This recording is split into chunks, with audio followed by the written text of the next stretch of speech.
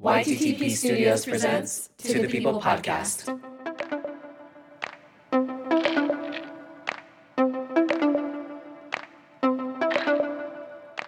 This podcast is powered by Youth to the People.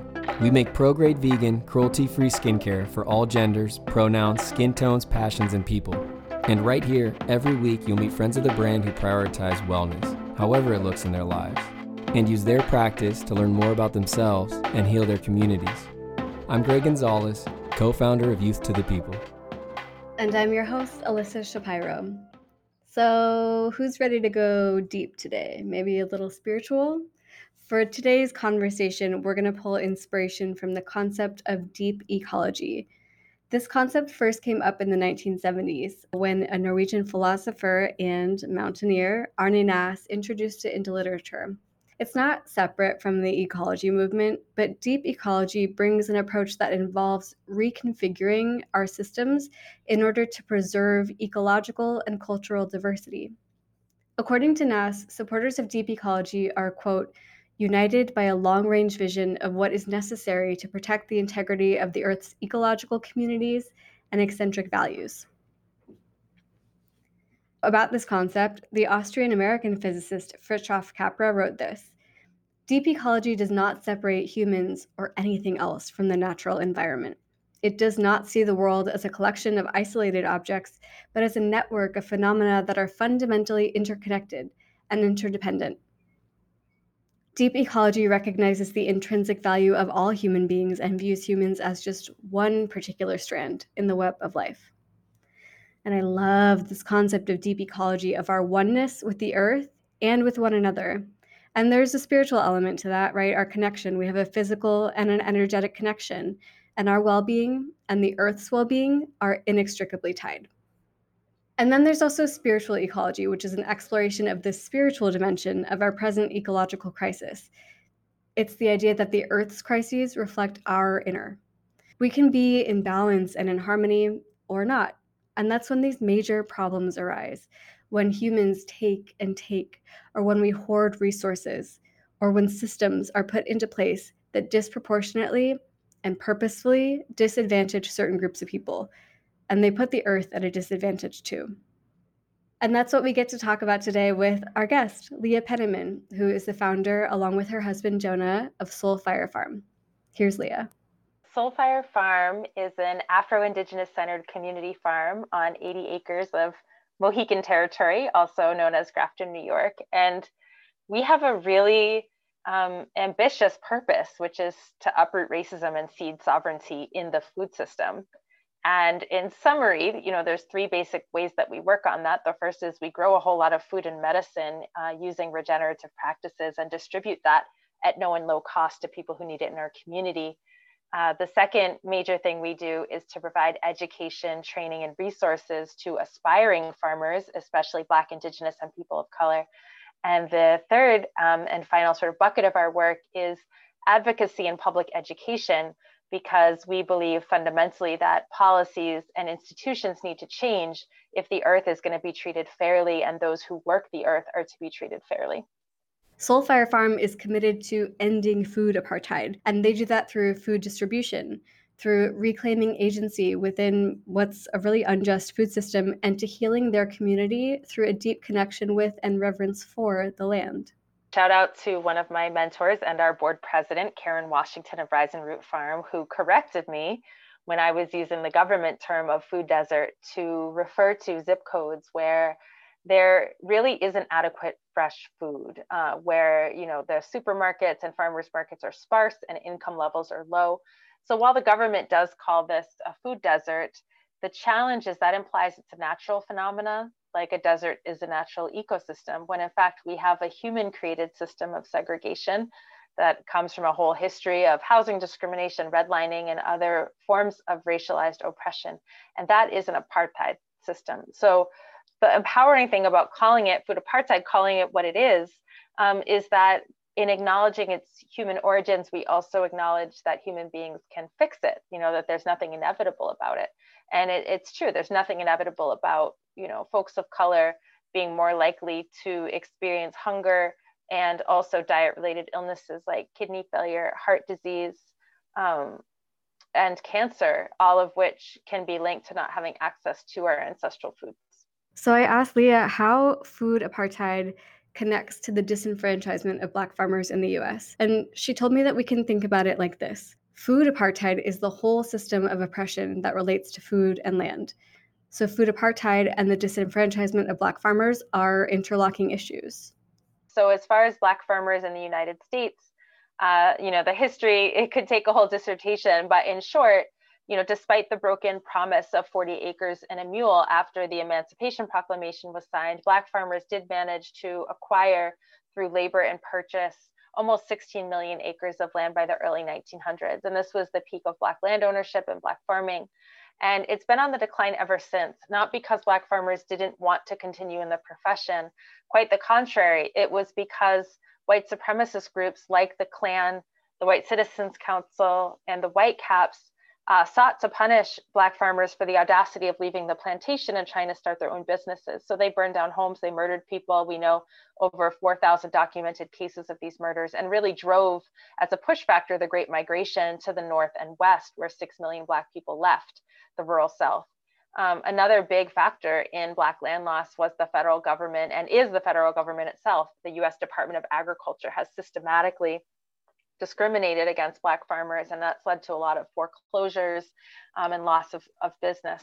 And there are a number of other factors as well, but I think that we're at a really powerful point right now where the legacy organizations like the Federation of Southern Cooperatives and the Land Loss Prevention Project, they've been fighting for generations now to save Black agrarianism, and are being joined in by some of the younger organizations like Soul Fire Farm, who are made up of mostly returning generation farmers whose grandparents were the ones in the South tending the soil. And I think together we've been able to really bring into the national conversation more about the plight of the Black farmer and the necessity of righting these historical wrongs. The Justice for Black Farmers Act, which was introduced by Senator Cory Booker, Senator Elizabeth Warren, later joined by Senator Kristen Gillibrand, is a really powerful piece of legislation that includes provisions like debt relief for Black farmers, a massive land reform initiative, resources for training, including a form of a conservation corps for farmers. And there were hundreds of individuals and organizations who weighed in on the provisions. We are a member organization of the National Black Food and Justice Alliance, and as a member organization, we're able to give some input. And some of that input was specifically around the training opportunities for young farmers who want to get into the field.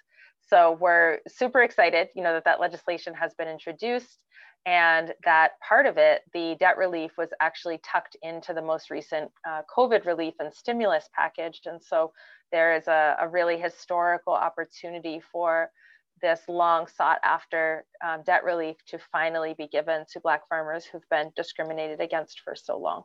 What these farmers, these human beings who are feeding our country, have experienced is horrible.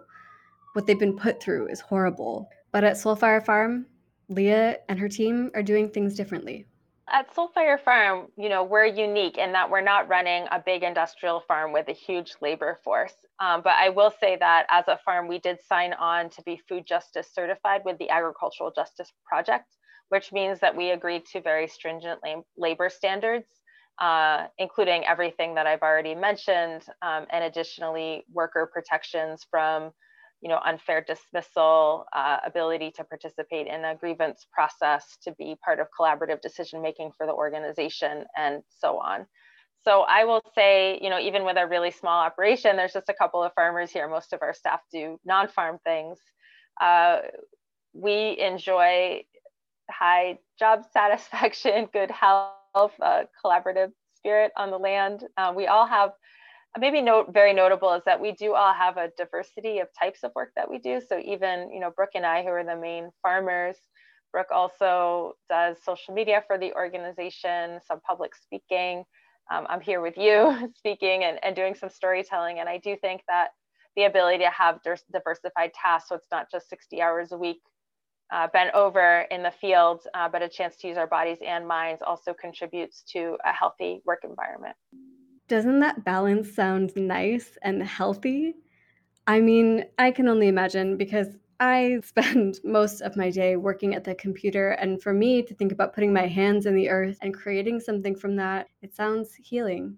I think it is really healing and wonderful to get to put our hands in the earth and to have that balance of being in physical space and in relationship with the soil, the birds, the plants, unfortunately the voles and other pests, as well as being able to do the intellectual work of advocating for a society that really is environmentally sustainable and just. I love something that Leah has said in the past. As important as it is for us to grow and provide food, we more importantly grow farmers and growers. And at Soulfire Farm, they make this meaningful connection between racial justice and food sovereignty. When we talk about food sovereignty, it's really important to shout out and center Via Campesina, which is an international movement of millions of peasant farmers from all 6 arable continents. And what's so powerful about their work at the front lines of resisting agribusiness takeover of the food system is that they really define food sovereignty as not just access to healthy food, but looking at the democratization and community control of every aspect of the food system from sunshine to plate. So it relates to land reform and redistribution, the protection of seed sovereignty, the health of farmers, the right to ancestral, culturally appropriate whole foods, fair prices for distributors. All of that is incorporated into food sovereignty. And the reason that it's so connected to racial justice is that both in this country and then also if you zoom out internationally, there's a lot of racial disparity in the food system. For example, in the US, if you look at land access alone, 95% of the farmland by acres and 98% by property value is white owned, which is higher than ever before in our history, right? If you look at labor, we know that over 85% of the farm labor is done by people of color, yet only around 2.5% of the farm owners and managers are people of color. If you look at access to food, Black and brown folks are 4 times more likely to be hungry than white folks. And so in every aspect of the food system, we have racial disparity. So it's impossible to have a vision of food sovereignty, which really is a fair food system, without looking at addressing these racial disparities. I asked Leah where her journey with farming began for her personally, if she ever felt a connection to the land before starting Soulfire Farm, and she told me that her connection to the land goes way back. Like most things worth doing, there's many origins. I did grow up mostly rurally. My parents were living in 2 different places, and with my dad, I was in rural central Massachusetts, and with my mom in urban Boston area. But as one of the few brown kids in school, there was a lot of bullying and social exclusion. So my siblings and I spent most of our time in the forest, and the forest was our most loyal friend. So when it was time to get a summer job as a teenager, I definitely wanted to do something in service of the earth, and was fortunate to be hired by the Food Project in Boston. I did urban and suburban farming there when I was 16, and went on to work at a number of other farms across the Northeast in my young adult years. Soulfire Farm itself was started by my spouse and I when our children were just 2 years old and newborn, respectively. And we were living in the south end of Albany, which is a neighborhood under food apartheid. And we had a lot of trouble finding fresh food for our children. So when our neighbors found out that we knew how to farm and they were similarly hoping for fresh food for their own children, they started peer pressuring us to create a farm for the people. And that was where the idea was born. And a few years later, we found ourselves on this sacred land, doing the work that we do to this day. Soulfire Farm is located on a chilly mountainside in upstate New York. They have 80 acres, and they actively farm 7 of the acres. The rest of that is habitat for wildlife like coyotes, bears, blue and green herons, hawks, and barn owls. And the cultivated part of the farm has hundreds of different varieties of crops, including heritage crops, Black and Indigenous crops. We have an apple orchard, a couple of goats, and a lot of chickens that are raised for eggs. And right now they're rooting around, eating grubs and helping with pest management in the aforementioned small fruit and herb area. So we appreciate the chickens for all that hard work. We got some shiitake mushrooms, some beehives, and the homes that are here actually were built lovingly by the loving hands of Jonah, my spouse, who is an incredible natural builder. So they're straw bale, timber frame, passive solar, adobe, a lot of reclaimed materials, very thoughtful, energy efficient design. And, Jonah, together with helpers and friends, over the years has built out a small campus that is not just home to our family and a couple of other employees of Soul Fire Farm, but also hosts in non-pandemic times between 1,000 and 2,000 people a year for various programs. So it is a lot of work, to manage land, and especially vacant land that we found like this, where we had to put in the septic, the electric, the water, the sewer, all that stuff we've got to put in and maintain. So it's a lift, but it really is a blessing, especially in these times of pandemic, when we're kind of realizing that a lot of these industrial structures that we've made are fragile. It's a blessing to be here and know that we can build our own shelters and grow our own food and, provide for the community in ways that are material, tangible, and relevant.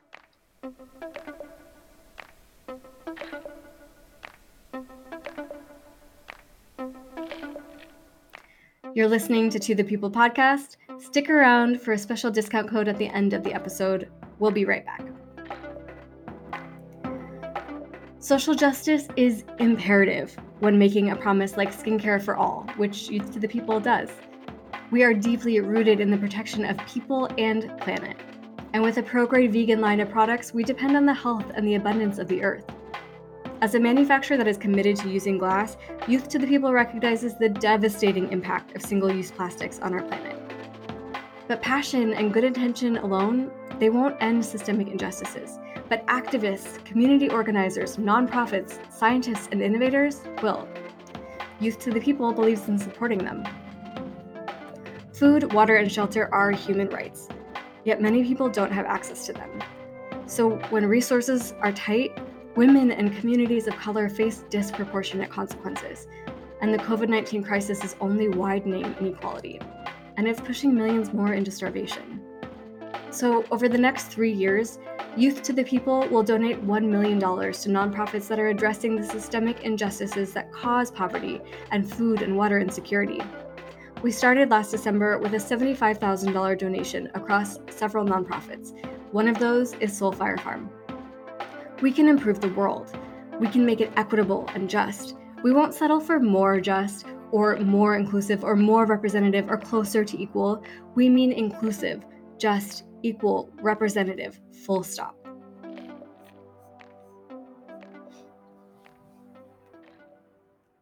Okay, let's talk about topsoil. It's so important in the fight against climate change because it actually sequesters carbon, and the more carbon we can bring into the ground from the atmosphere, the better.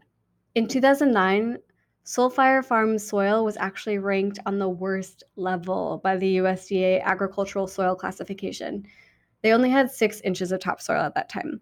But by 2017, they increased their topsoil by 300% to 18 inches, and they did that through regenerative and ancestral farming practices. So now it sequesters up to 4,000 pounds of carbon.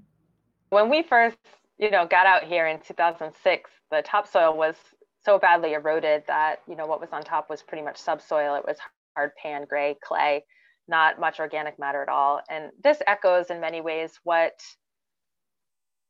the story of soil has been in the US. When settler colonizers started farming the Great Plains for the first time in the 1800s, within just one generation, they had driven 50% of the soil organic matter out of the soil and into the atmosphere in the form of carbon dioxide.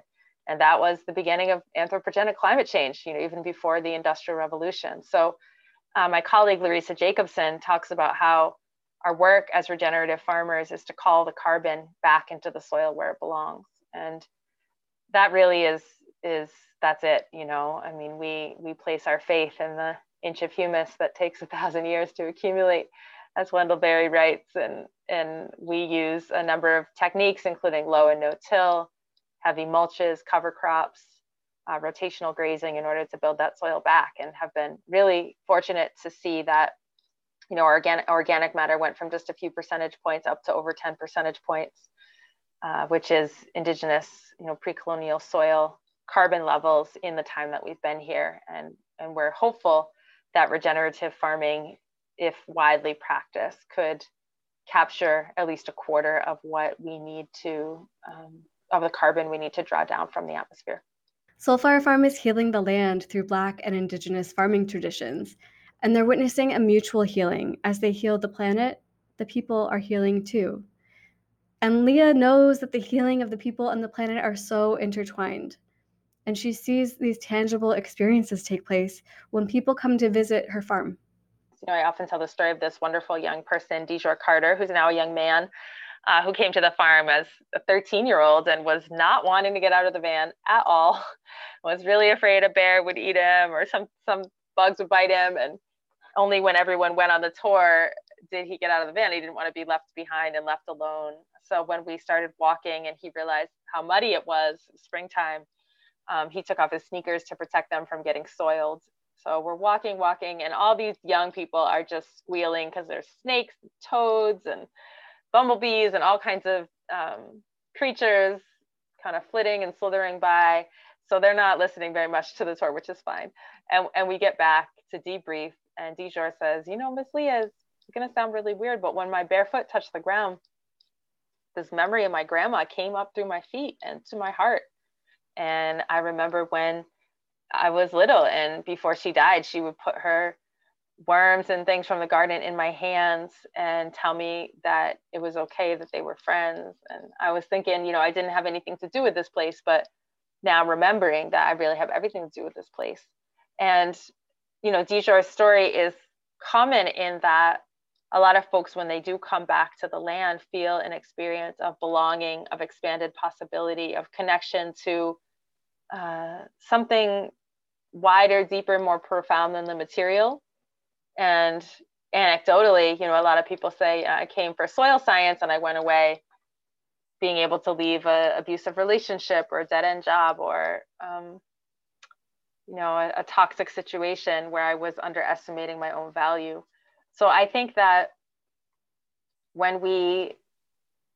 I think the earth has been missing our footsteps, and when we recommit to that relationship, the intimacy of that relationship with the earth, she's just been waiting to compost our trauma for us and waiting to give it back to us as hope. And without a lot of push on our part, we see that happen time and again. And it's one of the more rewarding aspects of being a farmer here. Okay, let me nerd out for a second here because I love that story. I think it is so beautiful because by protecting his shoes, he actually got to ground with the earth, get reacquainted and reconnected. And I think about that all the time. Like it feels so natural to want to be in nature, to touch the ground when there's a lot going on. And the earth really does receive so much from us energetically and physically. And it's so beautiful to see that in action in such a pure form. For a kid to be able to express his memories of his grandmother like that, I love that. So I wanted to ask Leah about some of the history and practices of Black and Indigenous traditions that have guided how they practice regenerative farming. Because, there's kind of a perception of regenerative farming as being white, but there's so much that goes back to Black and Indigenous folks. Absolutely. So, there are, as you mentioned, so many regenerative practices that people think of as European in origin or just ahistorical and don't think about it at all. But in writing Farming While Black and in creating the curriculum for Soulfire Farm's immersion programs, I started with a hypothesis that, Black and brown folks probably had something to do with organic and regenerative ag. And so let's just dig a tiny bit. And I only had to scratch the surface to uncover for myself so much. For example, some of the earliest documented composting comes out of ancient Egypt with Cleopatra, 59 BCE, putting out a decree that protected earthworms and assigning a whole cadre of priests to the protection and study of the earthworm to sheet vermicompost all the agricultural lands under her dominion. And soil cores and studies have kind of borne out the effectiveness of this strategy. Also, the women of Ghana and Liberia creating African dark earth, which is a super rich regenerative, super rich, carbon heavy pyrogenic compost that is so ubiquitous that you can actually measure the age of the community based on the depth of the compost. Things like raised beds of the Ovambo people, the cover cropping of Dr. George Washington Carver, the local farm to table marketing strategies of Booker T. Watley at Tuskegee University, the polycultures of Nigeria. I mean, it goes on and on. Almost any regenerative practice that you can think of, there is a Black and or Indigenous person behind that. And I think it's very, very important that we give credit where it's due, that we support the next generation of Black and brown farmers and understanding that in doing farming, they're not adopting somebody else's best practices, but they're building on and reviving their own ancestral traditions. And that we also think about, this really tragic legacy of theft of land and labor that's happened among European descendant communities. And how do we not continue that in the terms of intellectual theft? How do we make sure that we're giving credit and compensation and asking for consent as we implement these regenerative practices in the decades to come? Okay, here I go nerding out again, but I'm stuck on this reference for earthworms. They are these little things, these little beings that kids play with, that we dig up after it rains, that we see on the sidewalk after it rains. And maybe it's because of how close they are to the ground that they come out of the dirt that we sometimes think of them as lowly. But they are essential to our lives, and they're such an important piece of the puzzle. We would not be able to grow food without earthworms. Okay, moving away from earthworms, I wonder what Leah has noticed in herself.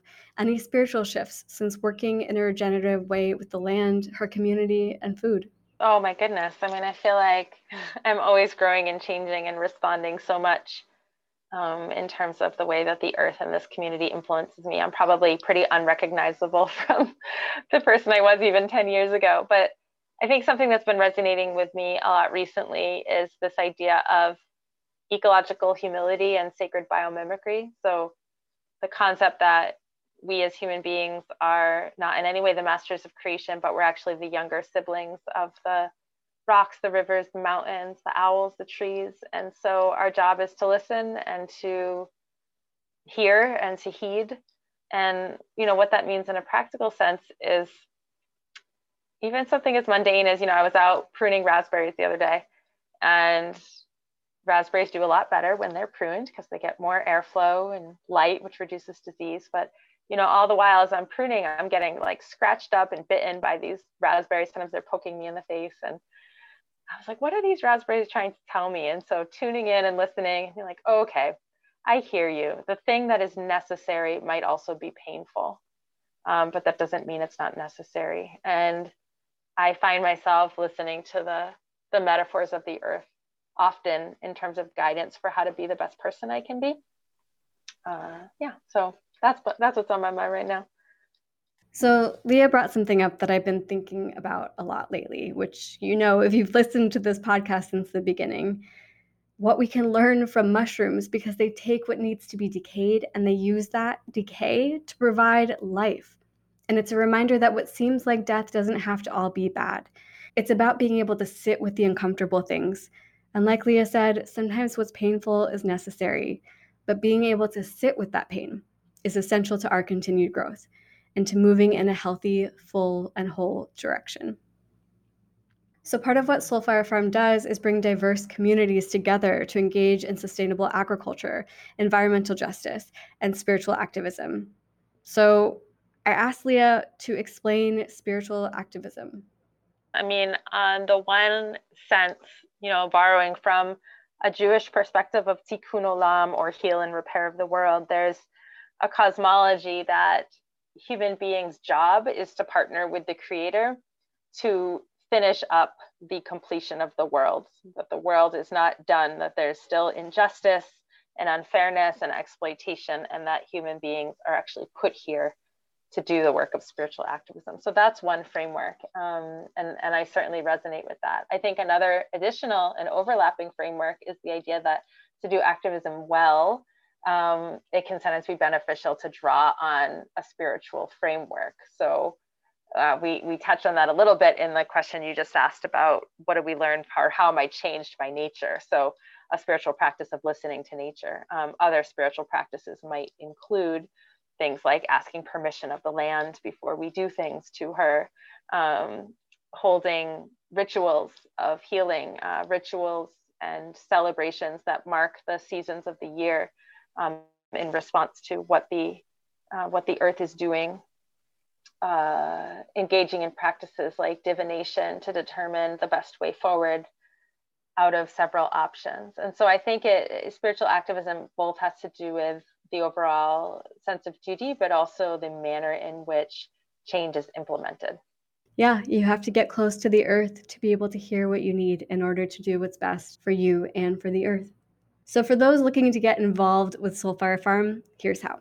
So we would love to have folks get involved with Soul Fire Farm. You can visit our website, soulfirefarm.org, and find out about all of our programs. And we have a bunch of online things like virtual tours and how to build a cold frame classes and beekeeping classes. So definitely check that out. There's also volunteer opportunities. There's a lot of guides there for ways to take action in your community to make the food system more just, legislation to push forward and other actions. So check out soulfirefarm.org, and you can also follow us on social media. We're on pretty much all the platforms. It's Soul Fire Farm, all one word.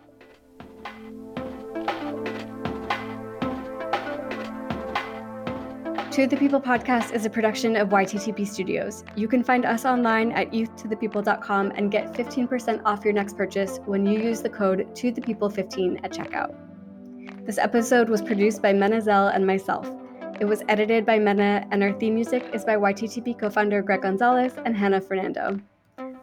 I'm Alyssa Shapiro. This is To the People podcast, and we'll talk soon.